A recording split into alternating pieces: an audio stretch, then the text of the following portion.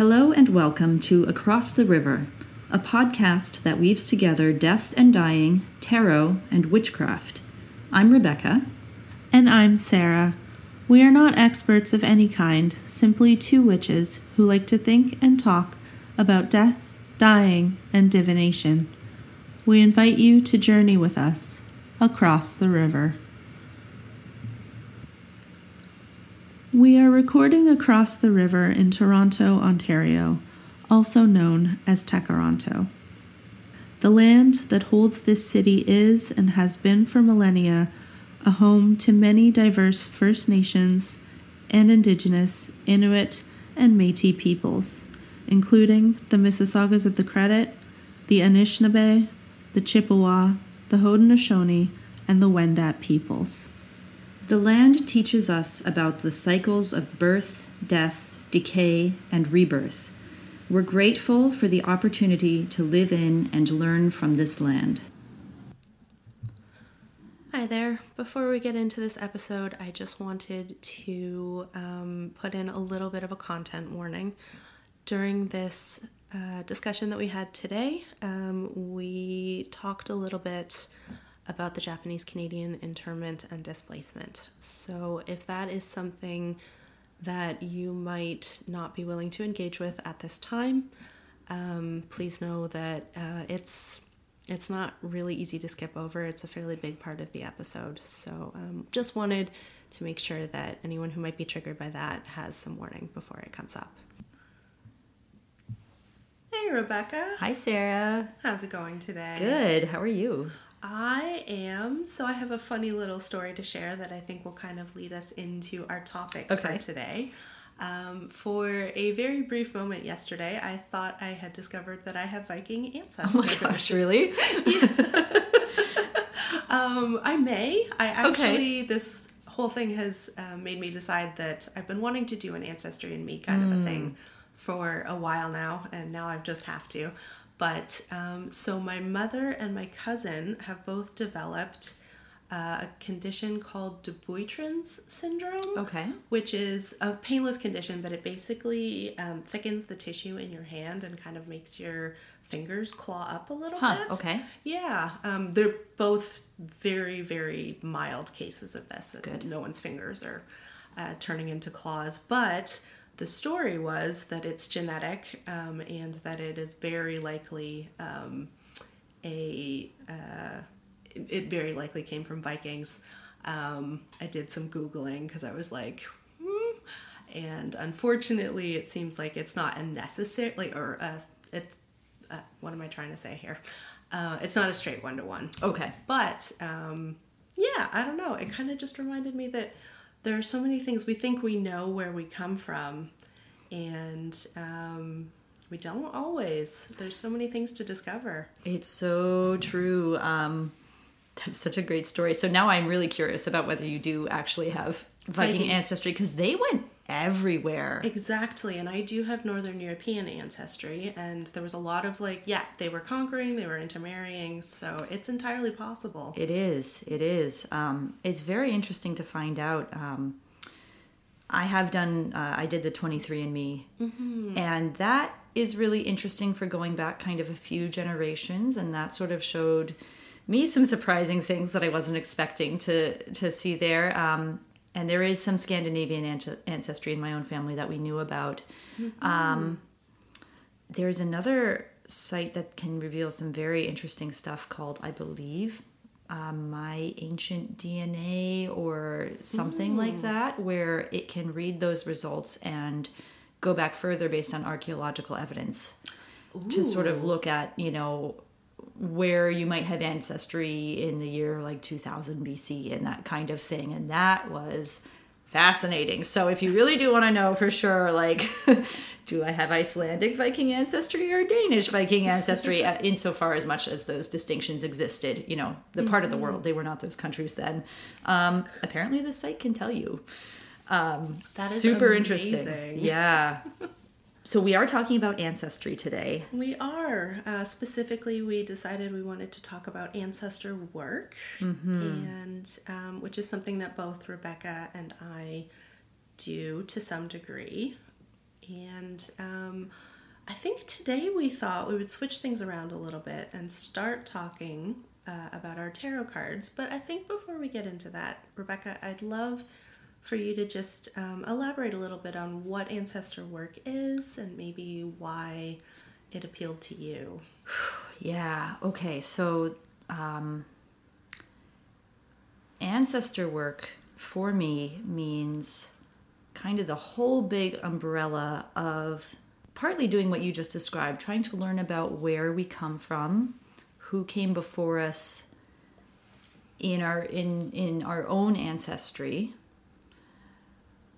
It also includes various kind of practices that I'm sure we'll talk about to do with building a relationship and a sense of connection with those who came before us, which is something that I felt very disconnected from for quite a long time. And I think it's still easy for me to slip back into a feeling of disconnection because I personally was not raised in a culture or really a family that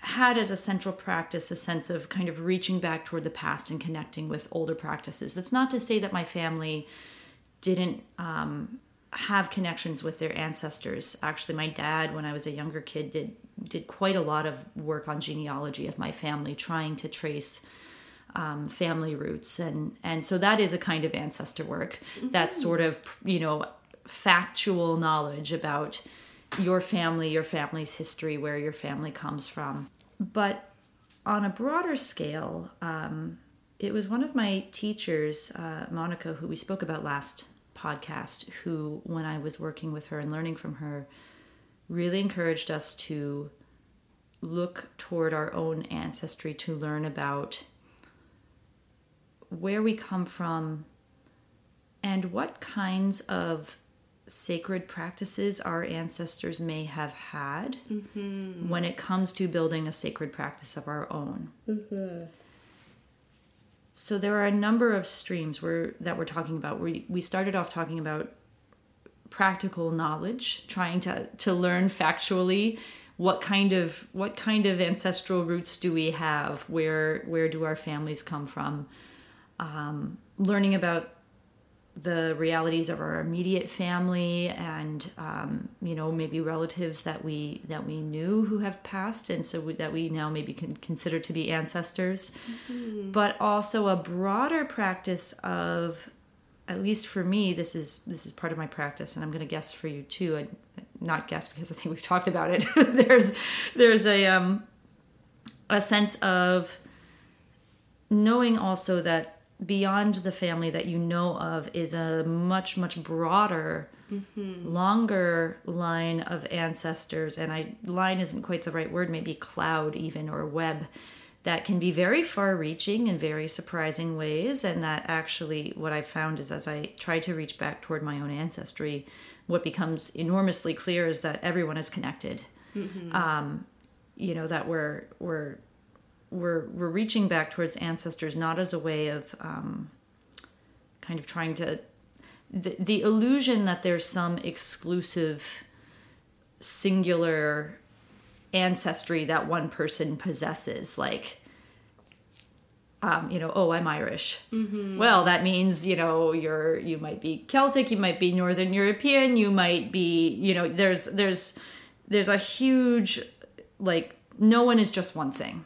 And we are all always, and I think that's something that people are discovering as they do like 23andMe. Yes. All of us are contain multitudes. So yeah, ancestor work is both kind of knowledge building, but then also relationship building as we, through various kinds of spiritual or sacred practices or witchcraft practices, try to maybe repair some bonds that were weakened through a few generations of not being tended, and to try to learn from what those ancestors might have to teach us about how to live now, because they lived through some stuff and they can probably share a lot of wisdom with us. What about you? How would you answer that question? How do you think of ancestor work? Oh gosh. So definitely a lot of what you've already covered. But as I was thinking about how I wanted to talk about this, I think for me, I'll say at least that my in to ancestor work was a desire to heal intergenerational trauma. As you were saying, often those connections, especially the way that we live today, those connections not being tended are one reason that we may not have those ancestral roots. But so in my family, at least on my father's side, which is Japanese Canadian, those roots were kind of severed for a bunch of different reasons, but most obviously because of the Japanese Canadian internment during the Second World War. I'm fourth generation Japanese Canadian, Yonsei, and so my grandparents who were born in Canada were the generation, and their young children were the generation that experienced that. Without getting into too much detail, I did want to talk about it a little bit just because I think that most people have an idea that it happened, but they don't know necessarily much of what happened. So the first thing is that 90% of the Japanese Canadian population was living in the BC interior at that time. So while this happened in the States as well, the Canadian situation was pretty unique because of that. So they were able to basically round up everybody. About half of the 23,000 people who were affected by this were interned, but a lot of people were either sent to live on, work on beet farms in Manitoba and in Alberta. Some of them were also displaced and had to find places to go. But it was pretty much the entire population. And so my grandparents were one of the ones who were displaced. Everyone's property was seized and sold off, mostly to fund the internment. And my grandmother was an excellent cook and was able to find work at a school in Ontario as a cook. And she was able to bring my grandfather with her as a handyman, although he was famously unhandy in the family. I think at the time he owned a hammer, and that was it. He was a bank teller, and so that was there's a little bit of levity that we find in that situation there in the family. But that kind of history leaves a mark on all of the generations to come. And while I do think that ancestor work is so much bigger than just trauma healing, as I said, that was kind of the in for me. I never had access to a lot of my culture due to that particular thing, because as a lot of minority groups will do anyway, but especially when something like this happens, they shut everything down. They stopped speaking Japanese. They stopped passing down traditions because it was dangerous. As I said, that particular population was almost exclusively living in the BC interior at that time. And it was a thriving community that had a lot of, there were Japanese language schools, there were Japanese newspapers. It was really a very connected community, and due to that, they were targeted. So, yes. As always, I don't quite know how to finish my thought there, but that history was something that was not talked about a lot in my family. Well, that's not entirely fair. My father definitely made sure that we knew about what had happened. My grandmother talked about it with me once.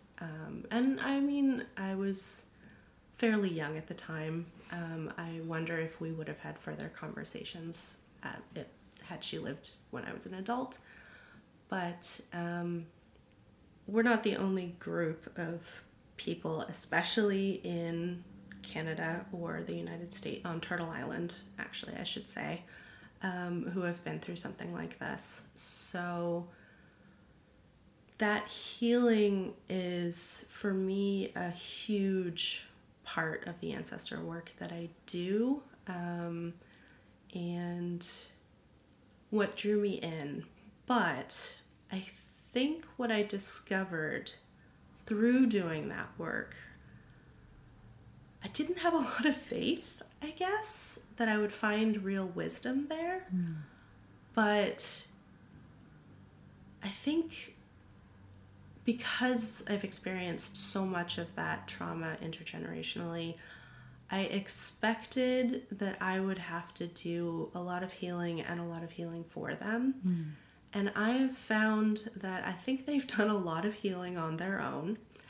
I personally believe that, ancestors can, who knows what they can do beyond the veil. I actually really couldn't even say. But there was so much wisdom there and so much love that I found. And that has been a really beautiful discovery to make. Wow. Thank you so much for bringing that into this conversation. I'm kind of just letting that sit for a moment. Yeah.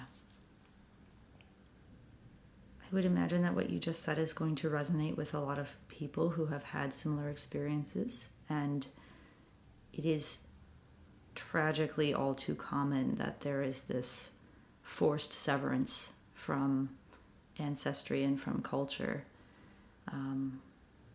And so, yeah, I am sorry that you and your family and their community went through that.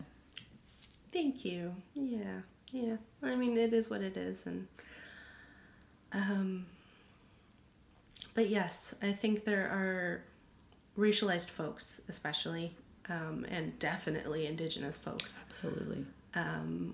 Will have experienced this to some degree, because assimilation is the safest route to take a lot of the time, especially when we're talking about families that have potentially been here for generations now. Yeah. And yeah, I mourn that. It felt like a part was missing for a very long time. My father doesn't speak Japanese. They did send me to Japanese school when I was a child. Okay. It was on Saturdays. And I think I was the only person in that class who wasn't first generation, and therefore I was the only person who didn't speak the language at home. So it was just a little bit beyond my understanding, and it was a Saturday, so I kicked and screamed until they let me stop going, which I definitely regret now. But it's I think for me, finding those cultural roots again has been a really important part of my practice. One thing that I did, I remember one autumn equinox, I was thinking, what do I do to celebrate this? It was fairly early on in my witch journey, and I was kind of reading about what other people sort of were doing around that, and I thought to myself, what do they do in Japan?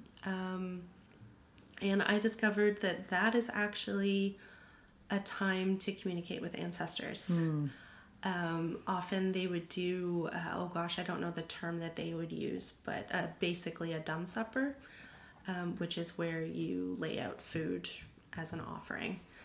And so it's basically like the Japanese Samhain almost. That's amazing. Yeah. So I have started a tradition where I wasn't able to do it this year. Unfortunately, I was very sick at the time. But generally, I will go and visit my grandparents' graves. They're the only family graves that I have to go to here. So I go visit them and talk to them. And the last few times I actually pulled a few tarot cards and really felt like I was communing, which was really lovely. I haven't ever offered up food, which I think is something that I do want to work into that. But creating that tradition for myself after doing that research felt really special, and it's something that I know that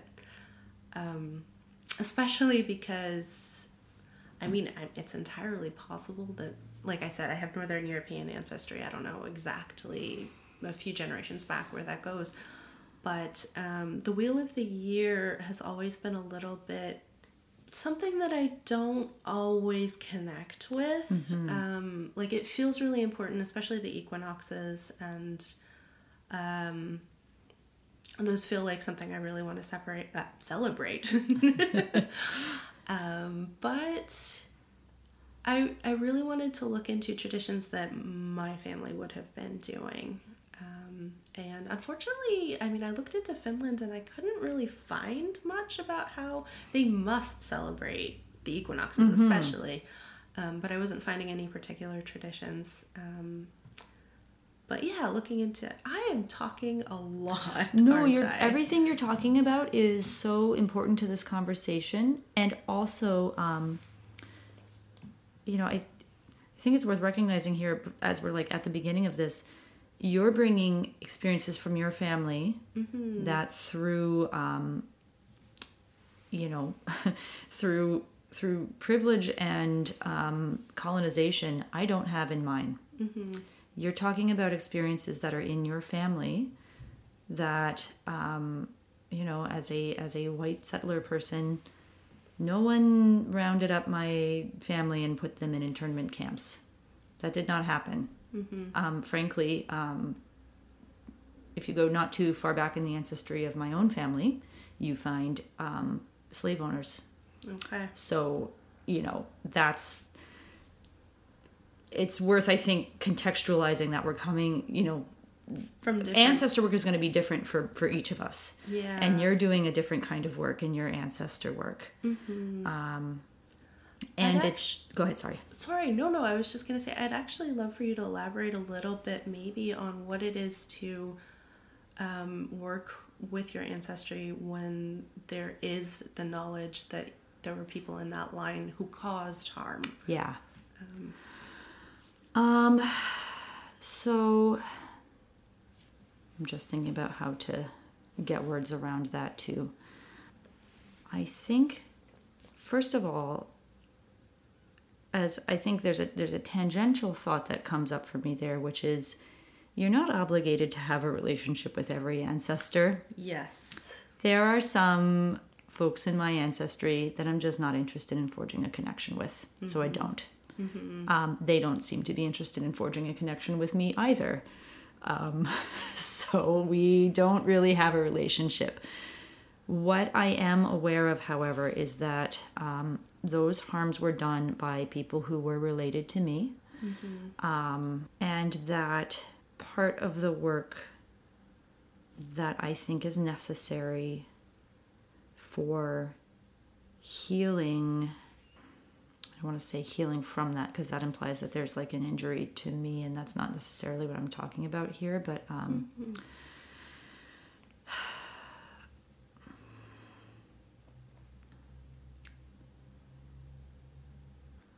want to use a witch's words here. Like, I want to try and get as close to the bone as I can with what I'm saying.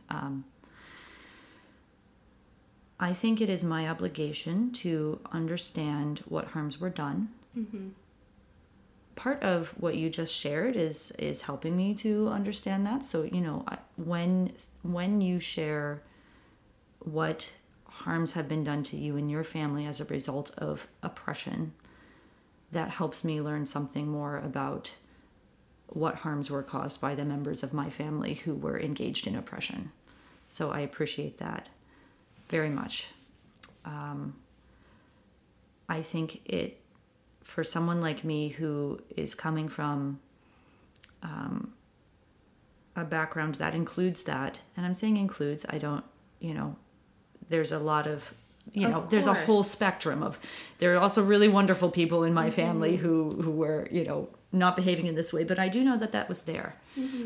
So I am obligated to learn about what harms were done, and I am obligated to investigate within my own self what kinds of perspectives were inherited that could potentially cause me to further perpetuate harm. It would be naive of me to suggest that I did not inherit perspectives that could cause me to do harm, right? I think that's the obligation of basically anyone living here in Turtle Island and, around the globe who is of white European descent. If that is you, folks in your ancestry, we should cause harm. Like that happened. The solution is like vast and complex, and I don't know what the solution is, but I do know that I think it is the right thing to do, to educate myself, to listen when someone is gracious enough to share their own experience, and then to try and investigate how we can take actions in our own lives to, first of all, stop doing harm, and second of all,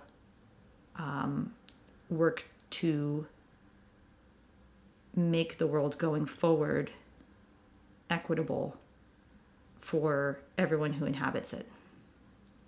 Yeah. That is pretty broad and not like I haven't presented like concrete and targeted actions, but that might mean that, it might mean that you tell the racist person at your Thanksgiving table that they're being racist. It might mean that you, I think, for me, a good deal of what it means is to really try and practice a lot of self-awareness and to,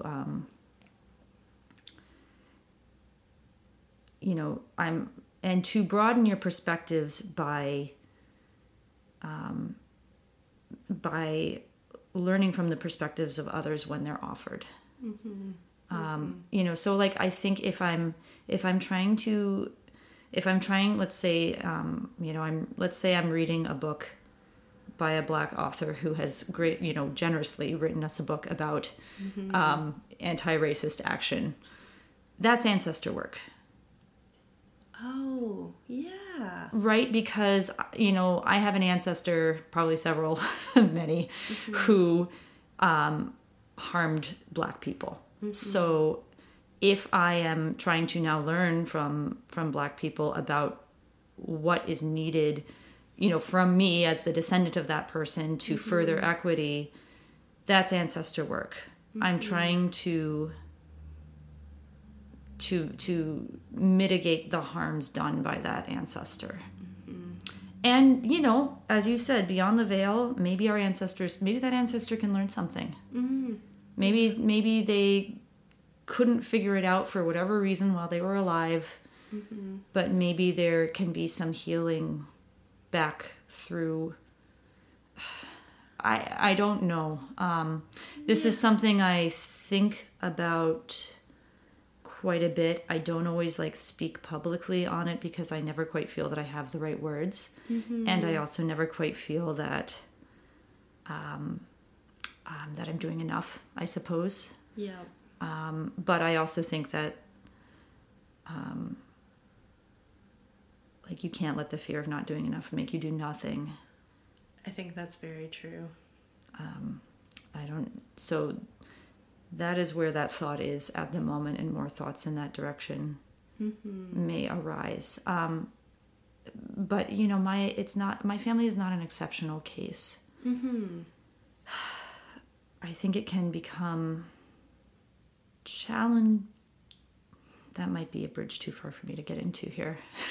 I'm having a thought. We'll see if I cut this, if this thought can't come to fruition. I'm having a thought about like white people getting all, you know, butthurt is the word I want to use, about like feeling like they're being persecuted for things that they themselves didn't do. And that's an ungenerous way of framing it. Maybe a more generous way is to say that like no one likes to think that they've hurt somebody else. And no one wants to take responsibility for the harmful actions of another person.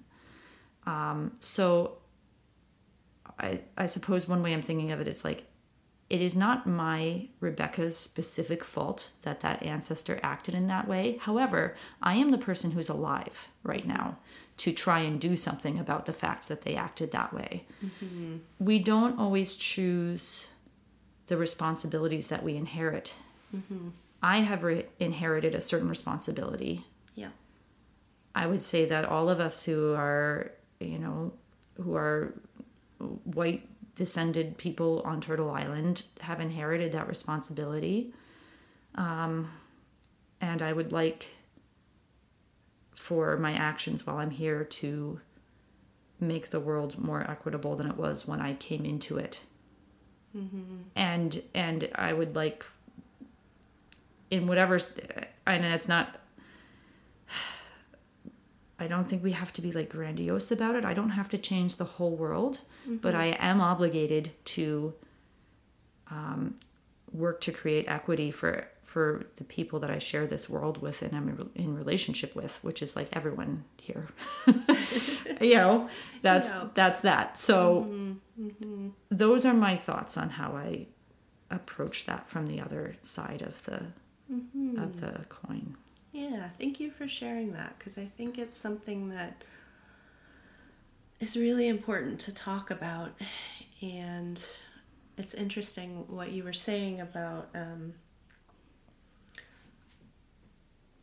how one is and isn't. I mean, like, it's not like you, Rebecca, personally own slaves. And I think there's only so much responsibility that we can take for things that we have not done. But it when you were talking, it reminded me of, I'll bring it back there, but the Japanese-Canadian redress, because there was one. Actually, it was in 1988, which was the year I was born, so that was really cool. But there was a big movement for a while to try and get redress for what had happened. Yeah. And it happened once when Pierre Elliott Trudeau was in office as the Prime Minister, and he shut it down and said something to the effect of, "This is not the government we had back then. Why are we being asked to apologize?" And it kind of brings it up is that, yeah, maybe it's not the same people in office, but the government of Canada owed an apology and owed amends and redress. And it took many, many years after that to finally get it. But we do have that responsibility to what has happened before, to, I guess, the degree to which probably every single person has to decide on their own. But, I mean, as you were talking, it's an interesting situation to be in, being biracial, because I do have that history on one side of my family. But I also have white ancestors who were settlers in this country. And it's also even more complicated because, how do I say this? East Asians specifically have more privilege right now than other groups of color do. Which is not to say that we don't experience racism or the effects of racism intergenerationally. But, yeah, it's different, and that feels weird to say and to talk about, but not all groups of color experience the same things. So there is a lot of work that I have to do on that side of things as well. And I think one thing we really wanted to talk about today was the idea of ancestor work, yes, working with our past ancestors, but also being about how can we be good ancestors moving forward. Yeah. And I think you and I were coming from it from slightly different perspectives, because I am in the process of planning to become a literal ancestor by having children. But what does being a good ancestor mean to you? Oh boy. Well, I maybe want to just, I think we're gonna move forward topically, but I want to touch maybe one more thing from that aspect of the conversation we were just having, and I do think it pertains to this, which is I'm imagining what conversations around things like reparations could look like if we were in fact envisioning that as ancestor work. That we are doing work to heal some of the harms done by our ancestors to the, and that those harms were done to the ancestors of the people who are alive now but still experiencing the effects of that ancestral harm. And that work could be a way of doing honor to both of those groups of ancestors by trying to address some of the results of the mistakes of our own ancestors and to honor the harms that were done to the ancestors of Japanese people living in Canada now, in Turtle Island now, Indigenous people living in Turtle Island now. That if we could invite that dimension into the work, it might allow us to take a somewhat broader perspective that could recognize ancestors still as a part of our community. There's something in that attitude of like, well, it wasn't our government that did that. That does not invite the presence of those ancestors into the community. And I think that there are probably, I think that there are still cultures and communities where the ancestors are still very much a part of community. And so I think, part of being a good ancestor is to try and do a better job than my ancestors did in this regard. But that's not the only factor. I might ask you to jump on this one first, if that's okay. I've got a lot of thoughts cooking in here, but I might need a minute to bring them together. need a minute to bring them together. So, maybe I'll ask you, as someone who is going to become an ancestor in the more literal sense, maybe to talk a little bit about what that means for you. How do you envision yourself being a good ancestor? Yeah. Millennia to come. So, the first thing that's coming to my mind is that there feels like a responsibility there to pass down, to learn as much about my ancestry as I can and to share that knowledge with, and I think that being a good ancestor to me is not just about being a good parent. Specifically, it encompasses, I think, a lot more than that. But I think if we're talking just about future child, future little human, passing down that knowledge to them, helping them to understand why ancestry is so important, and culture, and instilling in them a sense of feeling connected to ancestry, but also to this planet and to each other. One thing that I think feels really important to me is that I would teach a child that they are part of so many different communities.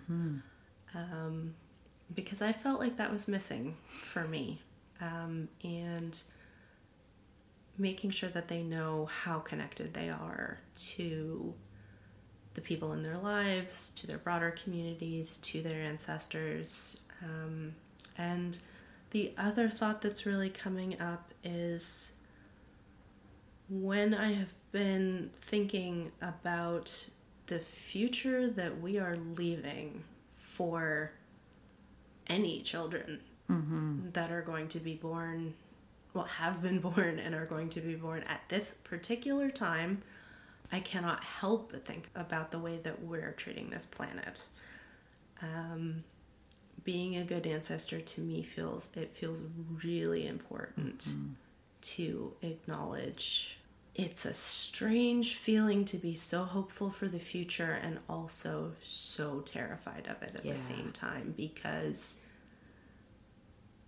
we might be past the point of no return now. And thinking about how this planet is going to look when the child that I want to have is even maybe 50 years old is terrifying to me. And so I have to pull that hope that I'm feeling around this experience and pour it into something, specifically something that I can do to, I mean, whatever that ends up looking like, to make sure that this planet is a place where people can continue to live and continue to have children, because it's not looking that way right now. And I got real dark, but I might pass it back over to you. Yeah, I think, like you, a place where I feel this incredibly strongly is in the urge to try and do something to make this planet continue to be a good place to live for all beings that live here. Yes. As you were getting to when you were saying you wanted your child to understand that they were a part of many different communities. That is another place that I really feel like, I and many other people who are living here have sort of lost the thread of being in relationship with this earth, and we don't quite understand to what degree we are interdependent upon each other. And so if there is something I can do to work toward rebuilding those relationships as well, that's ancestor work too. It's not just human people that have been harmed by things that my ancestors have done. It's also non-human beings.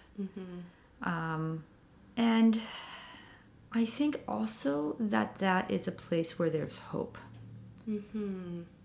Because I do think that if we can begin to renew those kinds of relationships and begin to recover some of the knowledge that was once possessed about how to live in, again, I'm going to say equitable relationship with those with whom we share this planet.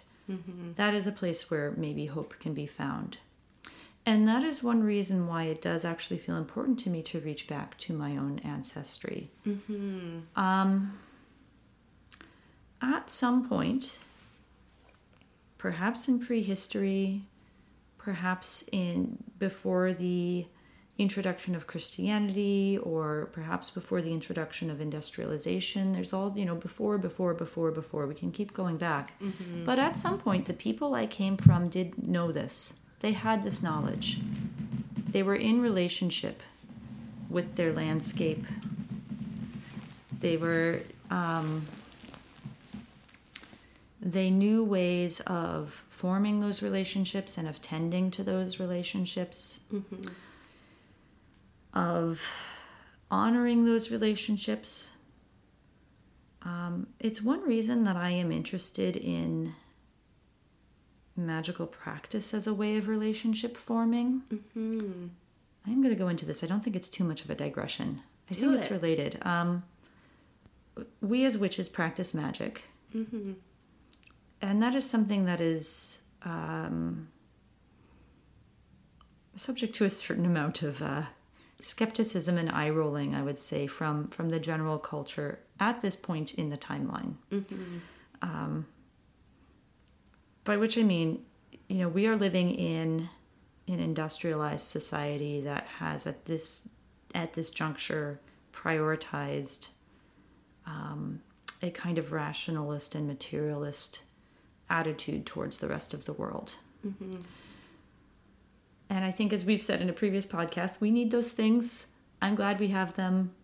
I'm glad to live in a time of modern medicine and all of that. However, and part of this is coming from, I've just finished reading a really interesting book called Magic: A History.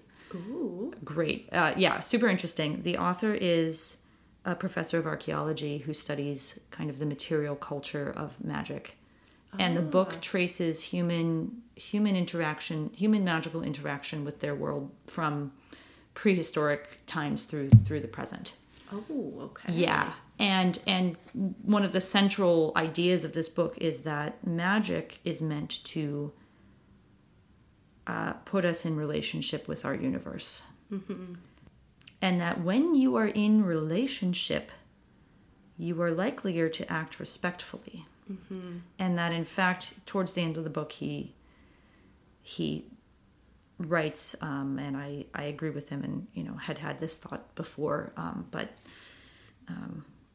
it's well written in the closing chapters of this book.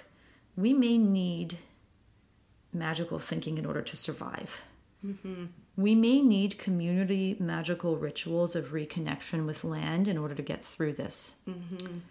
I came across his writing on the web page of an arts group based on Toronto Island who have, for the past several years, I don't know that they did it this year, but for some years they did an apple tree wassail on the Toronto Islands. Have you ever come across this? No. So a wassail is an English tradition.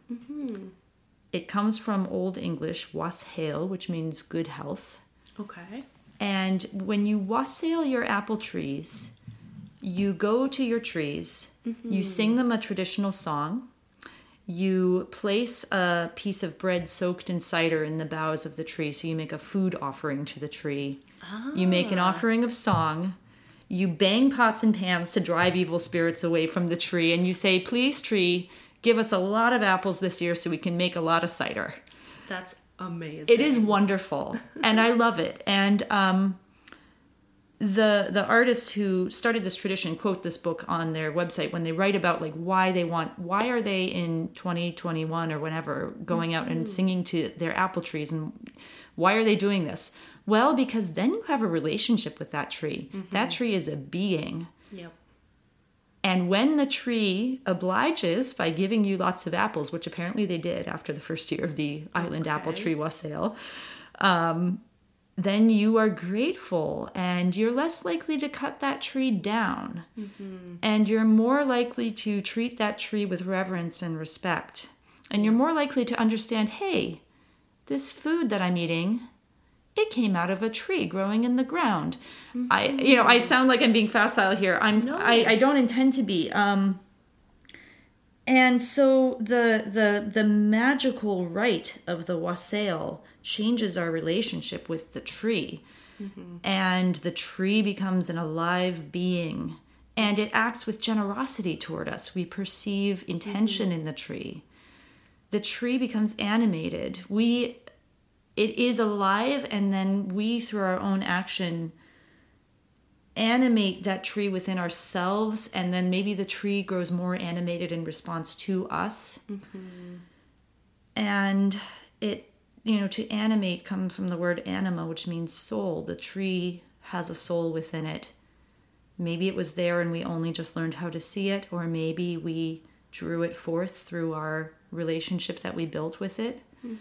But I have to think that if we had that kind of relationship with our world, we would not be so quick to destroy what was here, and we would work harder to preserve, and we would do a better job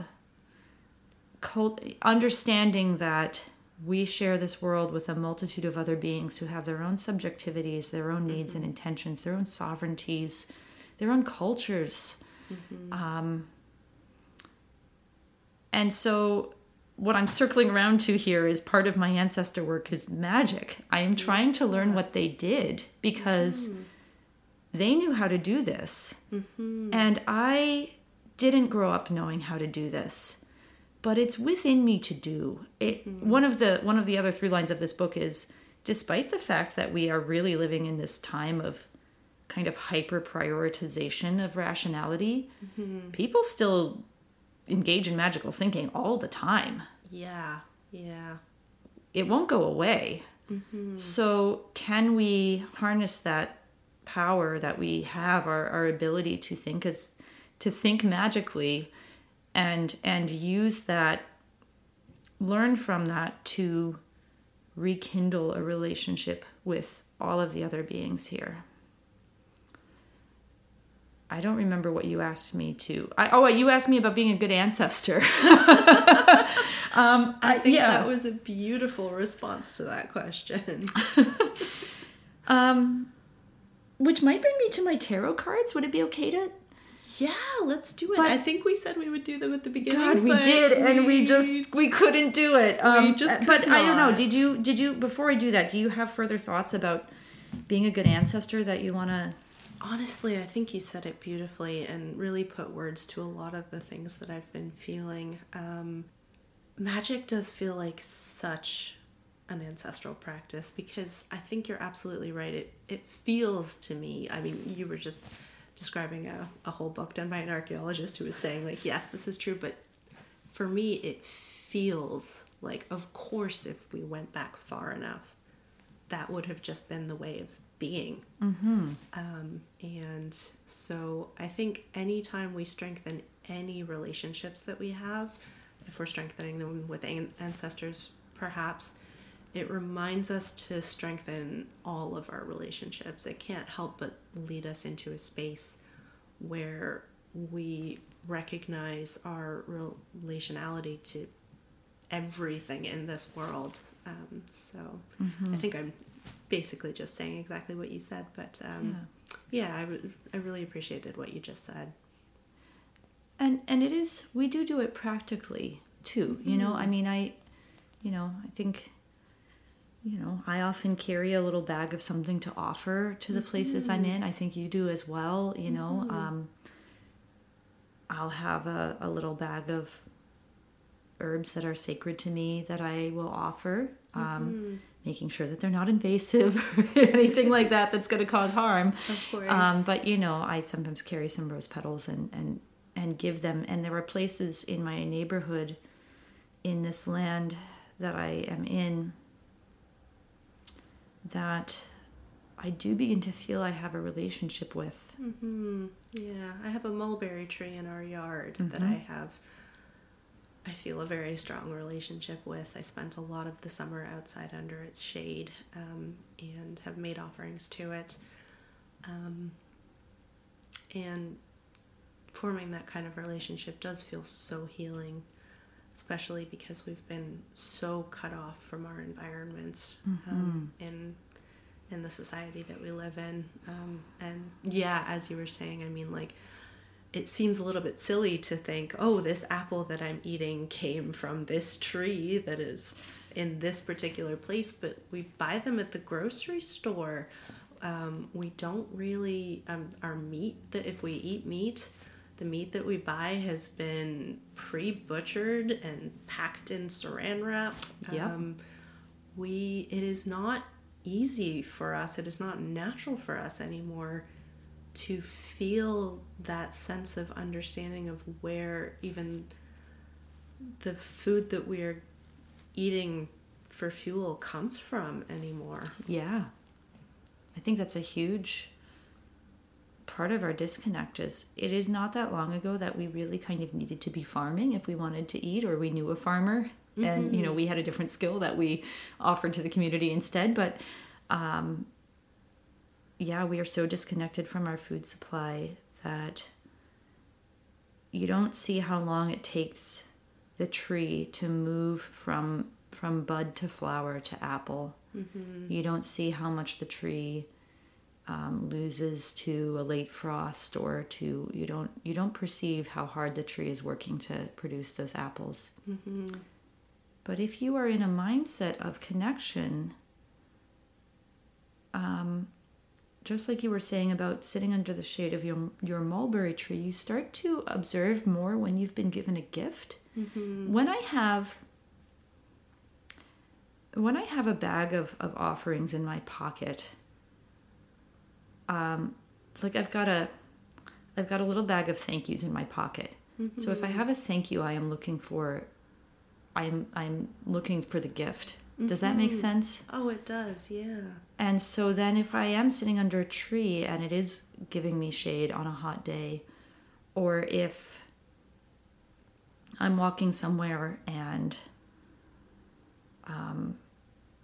I get to see like a really exciting bird or something, or like, if I suddenly, those things are gifts, are relational. My spirit has been lifted by the bird. My body has been sheltered by the tree. And so then I have something, I have a physical language, I have a ritual language that I can use to say thank you. And maybe it's a language that my own ancestors spoke in. And maybe they spoke in that language to that kind of tree. And so maybe the tree understands that when a human gives a gift of a certain kind of plant, or a very shiny rock, which can itself be a gift that you said thank you for, or I just say thank you, or sometimes I sing something if I don't have anything with me. Sometimes I try to like say thank you by singing a song, and then I'm just someone standing in the woods singing to a tree, but like I have done it. I've read poems to trees, actually. Yes. There's a relationality that is different than just me thinking about it. I can read a book and think to myself, oh yeah, of course I'm connected to trees. But there's something about an embodied action of connection that is very different. I think it's exactly as you said. It might just be the thing that can save us. I think it's one of the things that can save us. I mean, I think a lot of people are doing a lot of work trying to save us through technology, and we need them to do that. Yeah. But I really do think that one of the things that is necessary to save us is I don't think we need a new way of thinking with our relationships. And thinking with is a construction I got from the Rune Soup podcast. I don't know if you ever listened to Rune Soup, but I have not. But they often, the host there, Gordon White, will often use the phrase "thinking with" instead of "thinking of" or "thinking about," because then you're not just like, you're not the subject looking at an object. You're they're engaging in the thinking with you, which I like. I love that. But yeah, I don't think we need a new way of thinking with these things. I think we need old ways. I think you're entirely right there. We had them. They are available to us. I think our ancestors can teach them to us. Yeah. If we meet them halfway, which we are trying to do through various means. One of which is tarot Indeed. cards. Yes. And you have two here today. I have two. I'm setting a dangerous precedent.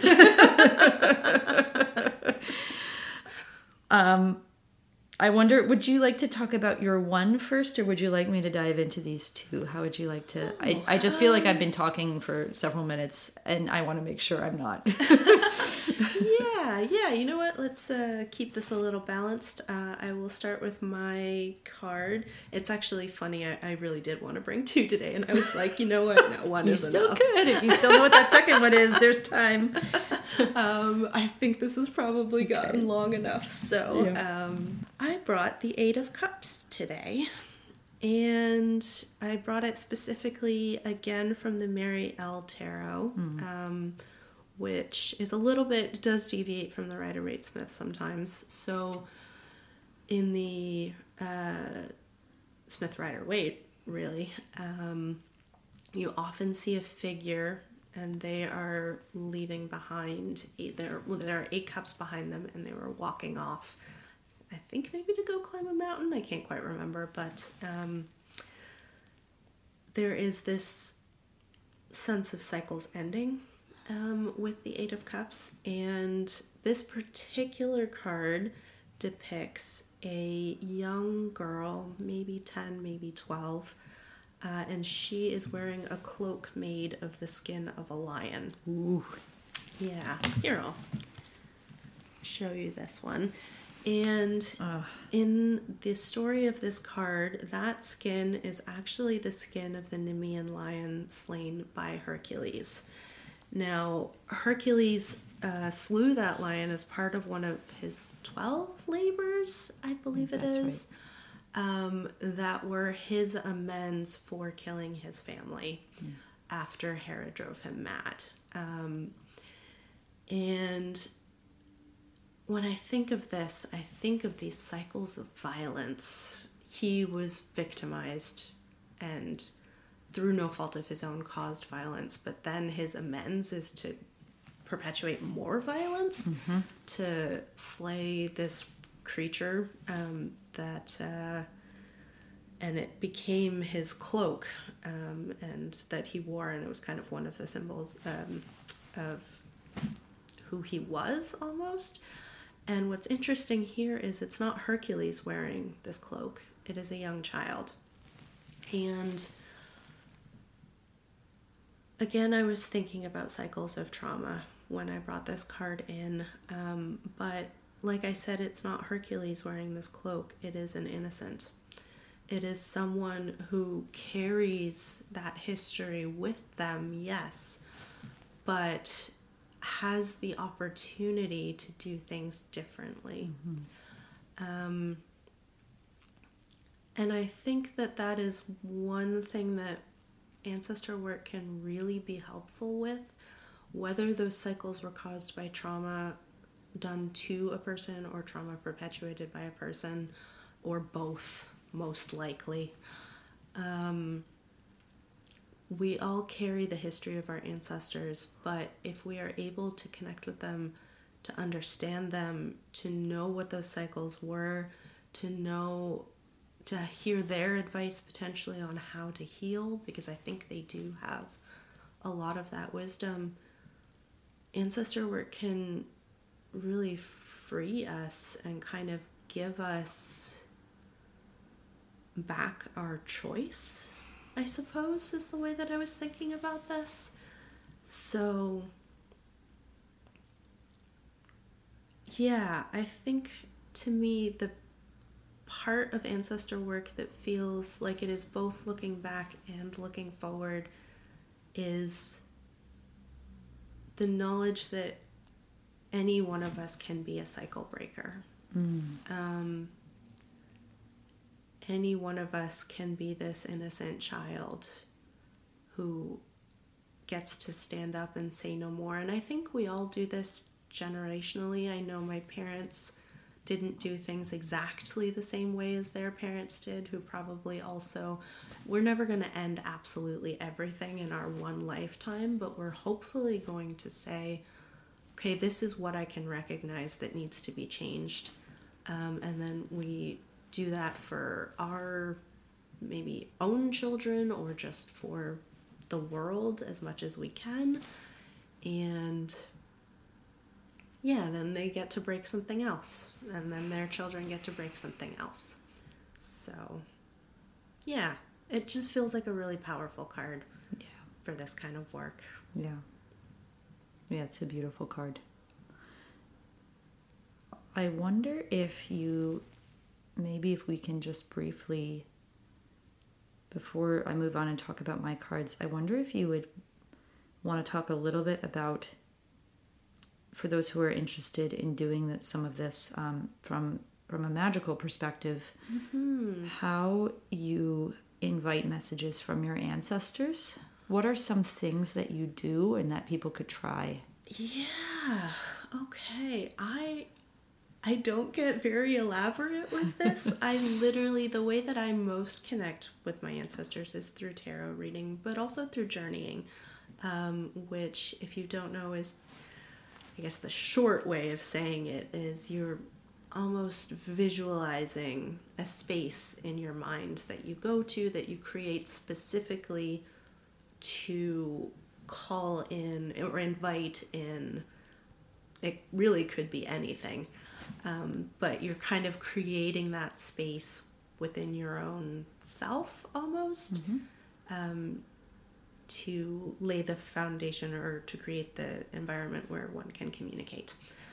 Would that be an accurate description of it? Absolutely. And I don't stand on formality for that, honestly. I think the best way for me has always just been to like take a moment. If I'm doing a tarot reading and I want to specifically communicate, I will just say something to the effect of, I invite you in, and with humble gratitude, I would love for you to join me and for you to share your wisdom with me, or something to that effect. One thing I do have, it's actually right behind Rebecca right now, but I have a little ancestor altar set up. It is one shelf of a narrow bookshelf. It's the... I see it, yeah. Yep. And I, not as often as I would like, but I do make offerings there. I'll lay out, I think once I laid out a cigarillo for my grandmother, or some chocolate, or a little bit of wine, or, you know, whatever you happen to have on hand is honestly the best way to do it, I find, because if you're like, oh, I have to get this very specific offering, then barriers get created there. Yeah. And so, yeah, or even just some water.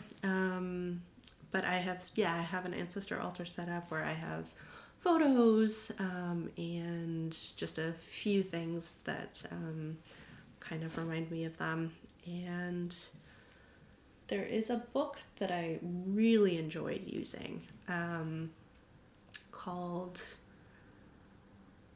Ancestral Tarot, and I believe it's Nancy Hendrickson. I will, in the show notes, put the proper name, because now I don't remember for sure. But it's a really beautiful workbook that has just a lot of spreads that help you to kind of initially connect and then go a little bit deeper. So I'll definitely put that in the show notes so that people can, if they're interested in it. I think it's a really great like intro to working with ancestors through tarot kind of book. But yes, honestly, prayer is a great way. Anything that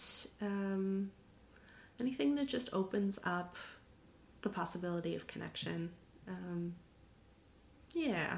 Are there any ways that you can think of that might be great, like ins? Yeah, so everything you just described, tarot or any other form of divination can be a really wonderful way. I also use journeying to try and connect with ancestors. And just like you said, there's a landscape that I have sort of built up over some years of going there and visualizing it, and it's gained some richness and dimension as I've been going there. And I will just say, sometimes I will ask a specific ancestor if they would come forward. Sometimes I will say, I would like to meet an ancestor. I have met some ancestors that way. Don't know their names, don't always learn where they're from, but you can invite your ancestors forward and maybe begin to cultivate a relationship.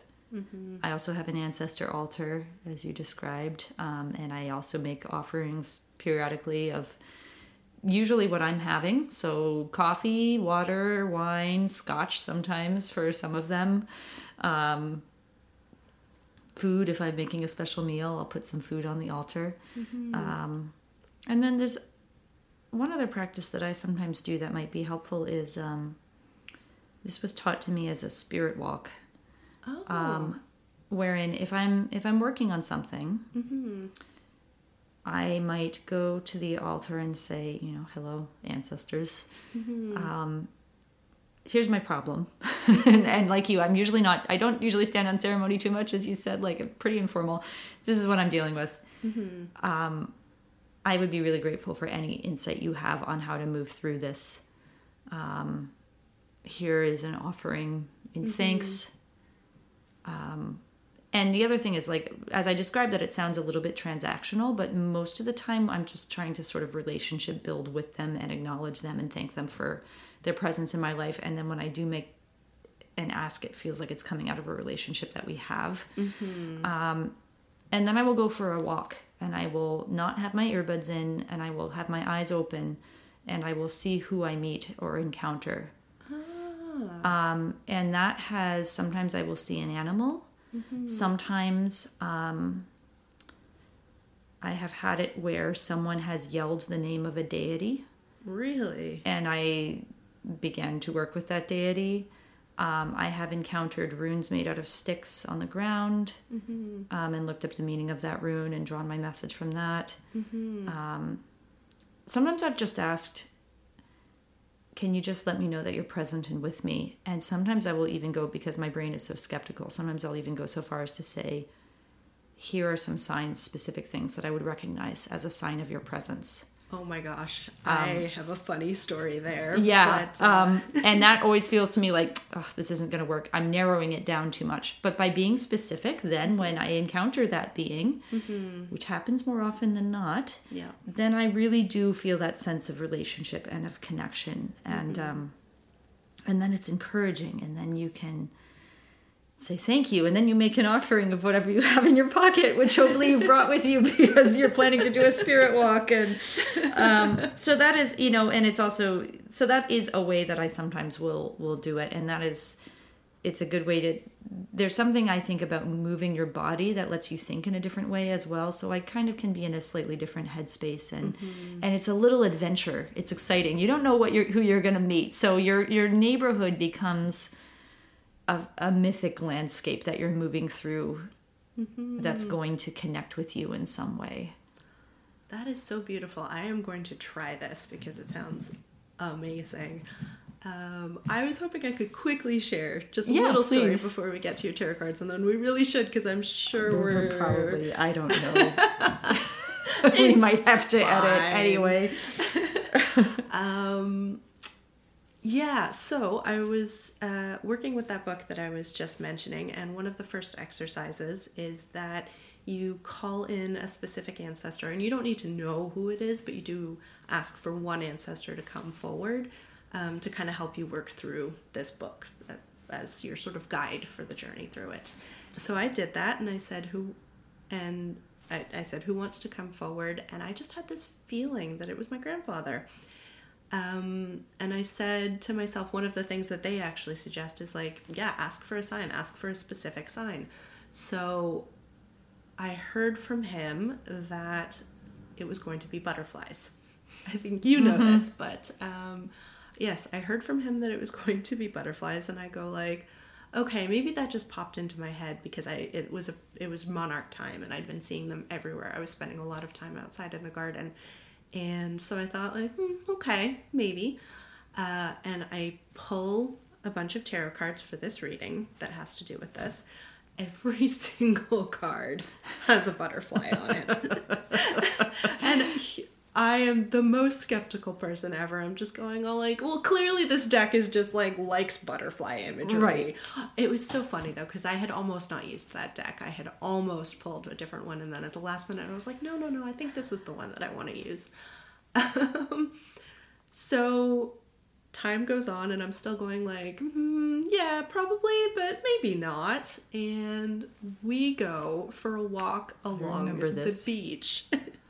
And I just remember turning, oh gosh, I think we must have just come out of some like brush, because like the lake opened up in front of us, and there is a giant blue butterfly kite. Yes. In the sky. Yeah. And oh my gosh, they will communicate with you one way or the other. Yeah. Even if you are going like, probably but I don't know. It's butterfly season, and this deck might just be weird. And yeah. I love this story, and having been there, I can corroborate that this is all true. And then the other thing I can corroborate is like we go down there a lot. I'm down at the lake a lot. I've never seen the butterfly kite. I have. It's not like, oh, it's the butterfly kite guy. It's just like, oh, okay. And it can be specific like that, where like it was normal for us to be seeing butterflies at the time of year. So they're going to be more specific. Yeah. So that has been my experience as well. And to the voice in the back of my head that I can hear right now going, well, that's just magical thinking. Mm-hmm. That's what I'm talking about. Mm-hmm. It is magical thinking. And it makes your life richer because now you have this relationship with your grandfather that you can learn things from. Mm-hmm. That's not something that we can scientifically measure to be real. Mm-hmm. But that kind of relationship would have been real to our own ancestors. For them, that kind of ancestor contact was real. Yeah. And I find my life enriched by making it real in my life and interacting with those ancestors in this way of that relationship is alive. Mm-hmm. I love that story. It really was just one of those moments of like, okay, all right, I get it. Yeah. Okay, your cards. Okay, my cards. I'll start with my cups because I also brought cups. Ooh. I have brought the 3 of Cups. Of course, yes. Yeah, and I like that you said of course. Mm-hmm. And just the deck that I'm using in honor of ancestry, this is my very first tarot deck that I ever bought. Mm-hmm. This is the Llewellyn Tarot. The artist is Anna Marie Ferguson. Mm-hmm. And this tarot deck is, it's a Smith Rider-Waite style deck that draws on elements of Welsh mythology. And all of the, they're all in this sort of really kind of lush watercolor style. And I must have bought this in, I think 2006 or 7 in a Barnes & Noble. And I was like, yep, yoink. Like as soon as I saw it on the shelf, I was like, I'm having this. This is a deck that I'm having. So this is the very first tarot deck that ever like called to me. And the 3 of Cups, this is a pretty traditional depiction of the 3 of Cups. Mm-hmm. The Smith-Waite deck depicts 3 women sort of moving in a kind of dance. They each have they each have an arm lifted, and it's a lot like that. I think it's a Botticelli painting of the 3 Graces. Do you know what one I mean? I think, yeah, I don't I remember sort the of vaguely picture it title of this painting, but it's a classical painting. I think it's Botticelli, and it is meant to depict sort of the 3 Graces of spring as it was conceived then. What I like about this card is, for me, when I'm doing a reading and I get this card, it really often speaks about friendship. Mm-hmm. And I like this card as a way of thinking about building a friendly relationship with ancestors. I think we've been talking this whole podcast about relationship building. And that there's this sort of dance that is happening in this card among these 3 figures, where they're moving maybe in a circle and they're sort of passing around and between each other, and that it's alive and moving and cyclical. Oh. Mm-hmm. And I was about to say fun, so I will say fun. We've been talking about some heavy topics, but also there can, I think, be an aspect of this sort of work that is, well, sometimes you just feel like someone's playing a joke on you, like with this butterfly kite that you were talking about, that I'm glad you're, I sometimes get this feeling like, oh, you want a sign? I'll show you a sign. How you like that, kid? That there's this... This sense of enjoyment of cultivating these relationship bonds, and that indeed, as you're talking about your grandfather, some of it for me has been, there are ancestors who died before I was born, who I didn't get to know as an adult, and with whom I would like to have had some conversations. As you were saying earlier, you wish you could talk with your grandmother as an adult. Mm-hmm. Well, we can cultivate some ways of doing that.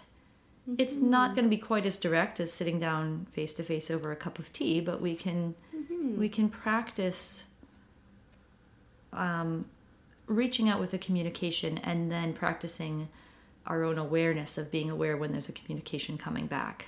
Definitely, yes. Yeah. And I will say with my grandfather, I have journeyed and had conversations with him, and he has a sense of humor. Yeah. I don't know if this is, just to briefly talk about the journeying for a second, but I don't know if this is your experience, but mine is, and I think this is fairly common. Usually at the beginning, I just feel like, oh, I'm making this all up. I'm just imagining this in my head until the person you're interacting with really says something that you don't think you would have thought of to say. And then it really begins to, it can take a direction and a form that you were not anticipating. Yeah. And I find that practice really valuable. So it's a great one to bring in. So that is this sort of close and intimate and like friendly aspect of ancestor work that I wanted to bring in. And then the much alluded to second card from this deck is card number 21, which is the world in most decks, but in this deck it is the universe. Okay. Oh, and beautiful. And it's this snowy mountain peak with a lake in it and the stars above, and there's a figure on the side who's this sort of wisp of snow in the side of the image, kind of alluding to the Smith-Waite world card, which shows a female figure in the center surrounded by a wreath of laurels and then a number of different kinds of creatures. And I almost brought that one because of what we were talking about being in relation. But the reason I brought this one is because it spoke to something I think we were maybe getting to earlier in this podcast about being in relationship with a really broad, a very broad conception of our place in the world and how we fit into the world. And I've brought this one because, speaking of synchronicities, here's one that happened for me some months ago. I don't remember where the thought came from. It seemed to just arise. But I think it was in my kitchen and I just had this thought. The thought was, the stars are my ancestors. Oh, beautiful. And what I mean by that is, quite literally, we are made of stardust. Everything we are is made of stardust. Everything we can perceive and see and interact with arose out of the swirling formation of the universe. We are a product of we are the universe. We are an expression of the universe. That sounds so woo, and it's just factual. Right? Even in a materialist universe, if we just choose for a moment to inhabit just straight up materialism, there's nothing but energy and particles. Yep. It is still a fact that we are an arising expression of the universe, which means to me that consciousness is an expression of the universe because we are conscious, and I have found that to be a very enlivening thought. But anyway, I thought to myself, the stars are my ancestors, and I was like, oh, that's real. And then a few days later, Alan said it to me, my husband. What? And we had sort of been watching a number of we'd been watching a bunch of sort of PBS videos about like space and quantum mechanics and stuff, which is like something that we like to do in our off time, which is like, yes, space. But he said something, I don't know if he used the exact words, but he basically expressed that exact thought. Like, oh, hey, you know what? We're descended from stars. And I was like, hey, yeah, we are. Weirdly, I just thought that. And then a few days after that, I encountered it almost verbatim in some other article. I can't remember what the article was, but the stars are our ancestors. And I find that greatly comforting. And I even find it comforting in the face of the sort of eco-grief that we were talking about earlier, when I think that we are an expression of this kind of vastness, and that things swirl and come together and coalesce and then break apart and move into other forms. And it connects me to the broader earth and the broader universe in a way that I find very, very comforting. So the stars are my ancestors. Oh my gosh. Oh, I love that so much. I think that is a beautiful place to end this conversation because, yeah, that one's going to sit with me for a little bit. Whatever led me to think of that, I was grateful. I think some of it comes from probably Carl Sagan. Oh, okay. I don't think that's a thought that emerged fully formed from my own head, but maybe that formation of it is. I don't know. But I agree. Maybe we should start to wrap up there. Yeah. I think if you say that the stars are our ancestors, what's coming up for me is just that everything is. Mm-hmm. Yeah. Yeah. Mm-hmm. But if the stars are your ancestors, there's nothing to which you are not related. Yeah. And as we were saying, I think that understanding is something that we are sorely missing, and something that is so necessary for not just our survival, but for our thriving. There's a Walt Whitman poem that contains the line, "A vast similitude interlocks all." Oh, that's so beautiful. I kind of hold that one in my heart. Mm-hmm. Sometimes if I'm really feeling a lot of despair, I just think to myself, don't forget, a vast similitude interlocks all. and it does. So on that note, we will connect with you again at the next full moon. We will. New moon. It's full moon now. New moon. We have an email address. We do. Yeah. Yes. So if you have any questions or comments, or just want to reach out and say hey, you can at acrosstheriverpodcast@gmail.com. And that is all lowercase with no breaks in between it. Yep. Absolutely. acrosstheriverpodcast@gmail.com. We would be so excited if we got an email. We would be. We would really be. Like at the moment that little red dot shows up on the thing, we would be beside ourselves. I'm not too cool to admit it. So if you've been thinking, hey, I would love to share my thoughts with Sarah and Rebecca, please know that your thoughts are most welcome. Beyond welcome. Yeah.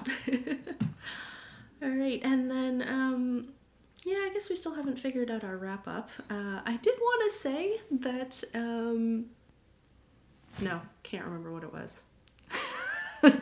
Perfect. We will cut that part. I thought that was a great wrap up. I want to leave it in. We can cut it. We'll see how it sounds in post. Okay, all right. We will see you on the next new moon, and until then, we hope that you're just doing very well. Yes, we hope you and your ancestors are all doing very well. Mm-hmm. All right, bye everyone. Goodbye.